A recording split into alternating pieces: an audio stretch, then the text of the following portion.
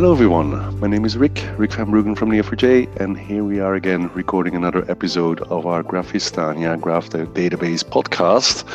And tonight I have a dear colleague of mine on the other side of this Google call, and that's Amy Hodler. Amy, how are you? I'm doing wonderful. Hi, Rick. Pleasure to be here. Fantastic. Amy, you've been leading the charge at Neo4j for the Graph Analytics and AI program, and I'd love to know a little bit more about that. So tell us a little bit more about who you are, what you do, and how you got into the wonderful world of graphs. Wonderful. Would love to. So I work as a program manager in the marketing team. So what that means is, and I'm focused completely on graph analytics and AI and machine learning, those uses for graphs. So what does that mean? Well, it means I wear a lot of hats. I do a lot of content. I create a lot of content. I just finished co-authoring a book on graph algorithms, which I'm sure we'll talk about in a bit. I also do presentations, speaking, generate content, like you might expect a product marketing manager to do. But then I also do evangelism and assist with training and things of that nature. Absolutely, and I've read some of the stuff that you've produced, and I've used some of the material that you've produced. But tell us a little bit about the book. You know, what have you been working on? Well, the book is called Graph. It's an O'Reilly book, and it will be published in the spring. So coming up spring 2019. It is focused on graph algorithms with practical examples in Apache Spark and Neo4j. And our focus of the book was really to help people who are new to using graph analytics and graph algorithms, to give them a sense for what the algorithms could do versus regular analytics, and focus on the classic graph algorithms. And classic graph algorithms usually fall into three general areas. They are pathfinding, so how do I find an optimal route from A to B, or the most cost-effective route from A to B? Centrality, which is about finding the most significant and influential node or nodes within your network. And then community detection, which is pretty much what it sounds like. How do things group together or potentially might split apart? That's really interesting, and it's kind of a stretch for the traditional Neo4j community, right? Because Neo4j traditionally has been more around, OLTP style workloads where, we do transactions and, keep data safe and all of that kind of wonderful stuff. But this is a little bit different, right? It's more analytical, for lack of a better word. Yeah. So it is a little different, and our entry into this area a few years ago started because we had customers that wanted to do more global analysis. So you can think about pattern-based queries that you might do in Cypher that Neo4j users might be really familiar with as very locally focused, and pattern focused. You know exactly what you're looking for. I want to match this thing that has this type of relationship to this other thing. And so you really, know the pattern you're trying to look, and you're probably looking or doing an analysis that's very much around a particular node or area of your graph. And when you think about graph algorithms, a lot of people are starting to call them computational algorithms. So graph computational algorithms are more global in nature. So you're looking at trying to understand more about the structure of your overall graph.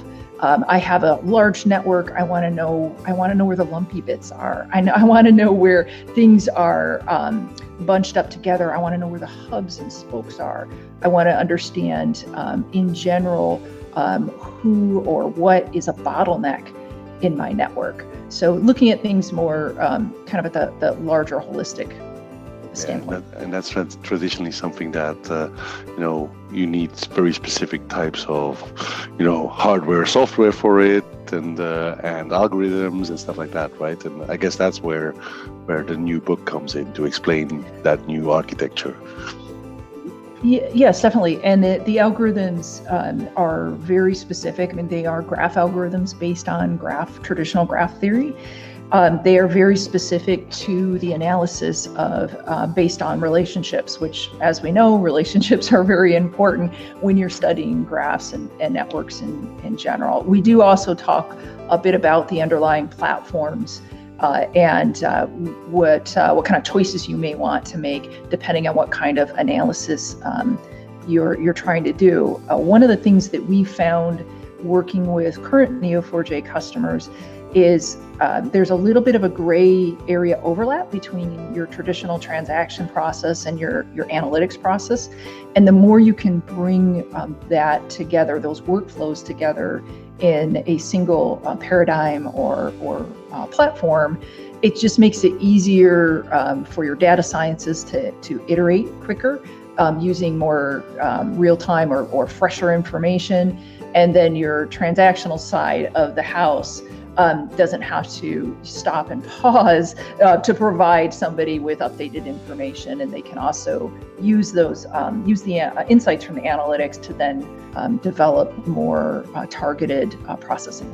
I think the technical term is HTAP these days, right? Hybrid transactional analytical processing. I think I read that somewhere. Absolutely right. Yeah. Fantastic. Well, but before I forget, you wrote this book together with a dear European friend of ours, right? Yes, Mark Needham was my co-author on the book, which was a fantastic experience to have somebody with such a different skill set than myself, and to work back and forth, which I would highly recommend if anybody is working on, I don't know if I want to say any book, but certainly any technical book, is to not go it alone, and to definitely work with a co-author, and and kind of enjoy that back and forth and having that other point of view to how things are explained and brought along. Yeah, fantastic. And Mark is such a fantastic member of our community and dear friend and colleague. Which reminds me that I need to get him back onto the podcast one of these weeks. But maybe we can switch gears a little bit, and can I ask you a little bit, how you got into graphs and why you got into graph algorithms and analytics specifically. What makes it so interesting for you? Yeah, I'd love to talk about that. So it's kind of an interesting story because my background really wasn't in analytics specifically or mathematics, but I've always enjoyed math, and started to get a little more into analytics probably about 8 years ago or so. And during that time period, I read 2 books that had a pretty big impact on and I would say are actually responsible for me getting into graph. One was Black Swan by Nicholas Taleb. Taleb. Yes, Nassim Nicholas Taleb. And that's about understanding risk and risk analysis, and looking at things that without knowing, it's the unknown unknowns, if you will, of risk. And the other book at the same time I read was called The Information by James Gleick, which is a beautifully written history of information theory and the study of information itself. And during that time, reading those 2 books together really got me down the path of complexity studies and network science. And the idea is that the analysis or the analytics I had already started to get involved with was very reductionist. So we would take and this is still very common, is that you have a large amount of data. Maybe it represents a complex system, maybe it represents traffic. It could represent the human body, whatever it might be. And traditionally, a reductionist approach would say, okay, how can I break these things? How can I break this complex thing up into a whole bunch of constituent parts? And if I understand the constituent parts, I will therefore understand the larger picture.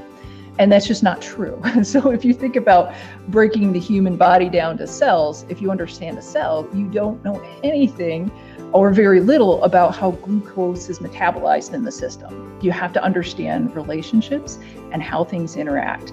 And so network science, so whether you're talking about traffic or banks and economic system-wide analysis, effects and stuff like that, right? So, And so I got very, very interested in network science and just studying, how do you study these complex things that interact and have weird emergent behavior?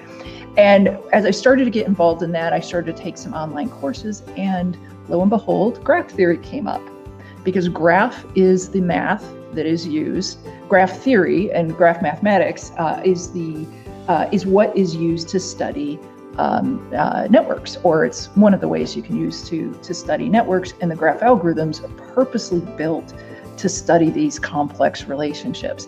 And so that's how I came to graph. And it was really just kind of the love of trying to understand how things work as a holistic system that kind of brought me into graphs and the algorithms.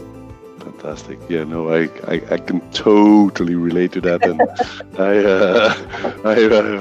I've been trying to explain my kids, that little video about, I think it's Yosemite, how wolves change rivers. I've been trying to explain that to my kids, and it kind of summarizes, these system-wide effects sometimes, and I love that story. So let's talk a little bit about the future, if you don't mind. Where is this beautiful path taking you, and us with you? What does the future hold, Amy, if you had a crystal ball? Well, I think from I'll start off near term, like just kind of at arm's reach, kind of Neo4j, and kind of my path and our path as we work together. Is I think we're going to see more algorithms added to our libraries, as you would imagine. We're always doing that, but I think the scope of not just more numbers of algorithms, but also the focus of those algorithms will kind of span out. So the book includes the three classic areas of graph algorithms, but there's also not so classic graph algorithms like similarity that we've started to add. And then I think you're going to see that plus more machine learning processing type of algorithms added as well, or things that can help you cleanse data and get it ready for machine learning. And then there are other types of algorithms that are even more holistic, that look at the typology of a graph as well. So you can kind of understand the shape of graphs and the shape of how data within the graph, how the nodes within the graphs are connected. And I think I think the expansion of the different types of algorithms you're going to see over the next few years. And then I think just getting more examples for people of use cases is something we're going to be working a lot on, because one of the things that I've found is, and I believe you can relate to as well, is that we're in the process right now of providing people these very powerful tools with the graph algorithms and showing them examples of how to use it in the book. But a lot of people need more. They need more examples. They need more workflow. So what do I do to my data before it gets in the graph? What do I do after it's in a graph? Before if I want to take it over into machine learning, then what? If I want to look at specific types of problems, is it better to use label propagation community detection or Louvain community detection? And it's not really an easy answer. There's no black and white. And I think that's the hard part. If there was, we would have already published something. But what we can say is, if your problem is kind of like this, and your data is kind of like that, and you're trying to, your end goal and your question is somewhere, like this other thing, these are the 3 or 4 you might want to start with, and watch out for the super node if you're doing it, or these are the 3 or 4 you want to start with, and be careful that you're not overly connected, and you only have one community. So I think you're going to see, so I guess to summarize a lot of those thoughts, you're going to see different types of algorithms come into our library, and you're going to see more guidance on use cases and how to fit certain use cases to certain sets of tools. you very skillfully avoided the word AI during the entire podcast, Amy. And I thought you might bring it up at looking at the future, but does it relate in any way to this hype buzzword of artificial intelligence, do you think? Yeah, absolutely. And it's probably because all of us that get deep into the weeds on certain tools like to talk about the details of the tools and what they can do, as opposed to kind of the bigger use case. And I do think I view AI as a use. It's a goal to have some kind of a probabilistic model to make decisions similar to the way humans do. So to me, it's a goal and it's a use case. It's not a specific type of technology equals AI.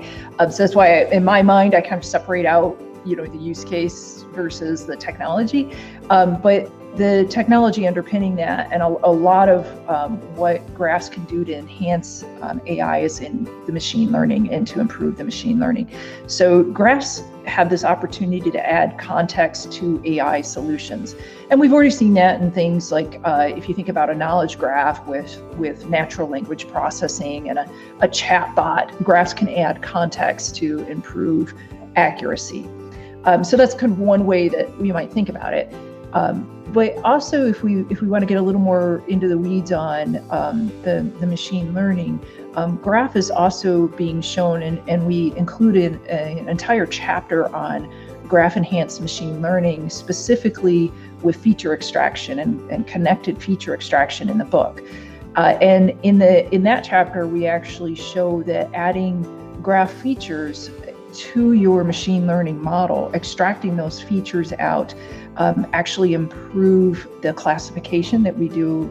We actually use a random forest classifier, and improves the model for classification and improves the accuracy and prediction and the recall rates in our link prediction. So we can show that, and that actually is really fascinating to me, because we looked at we used a citation network and tried to predict that people in the future are going to work together, going to be co-authors, which I just now occurred to me that's kind of meta, that we co-authored a book with a chapter about co-authorship. But anyhow, very, very meta, exactly. Yes. I just realized that. But looking at the studies around that, the graph features alone weren't the most predictive. Non-graph features alone weren't the most predictive. Basic statistical analysis weren't the most predictive.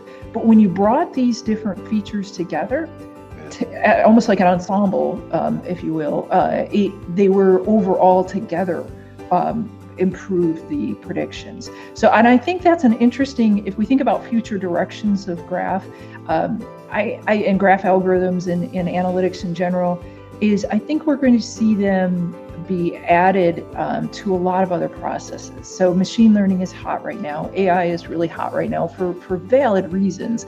But it's not that graph is going to come in and be the end all be all for everything in your fill in the blank in your machine learning or your AI, but they can make your predictions more accurate. They can help filtering, just so you can be more efficient in your machine learning, filter down your data, don't do it manually, things of that nature. So I think you're going to see that in the future, is that graphs become a way to enhance different AI and machine learning processes. That is a fantastic and a great summary to wrap up our recording for tonight, I think. And so I really do want to thank you for coming online and doing this with me. And it's going to be a great book, I'm sure, and a great set of links that we'll provide in the podcast transcription as well. So thank you so much, Amy. It was great to have you on the podcast.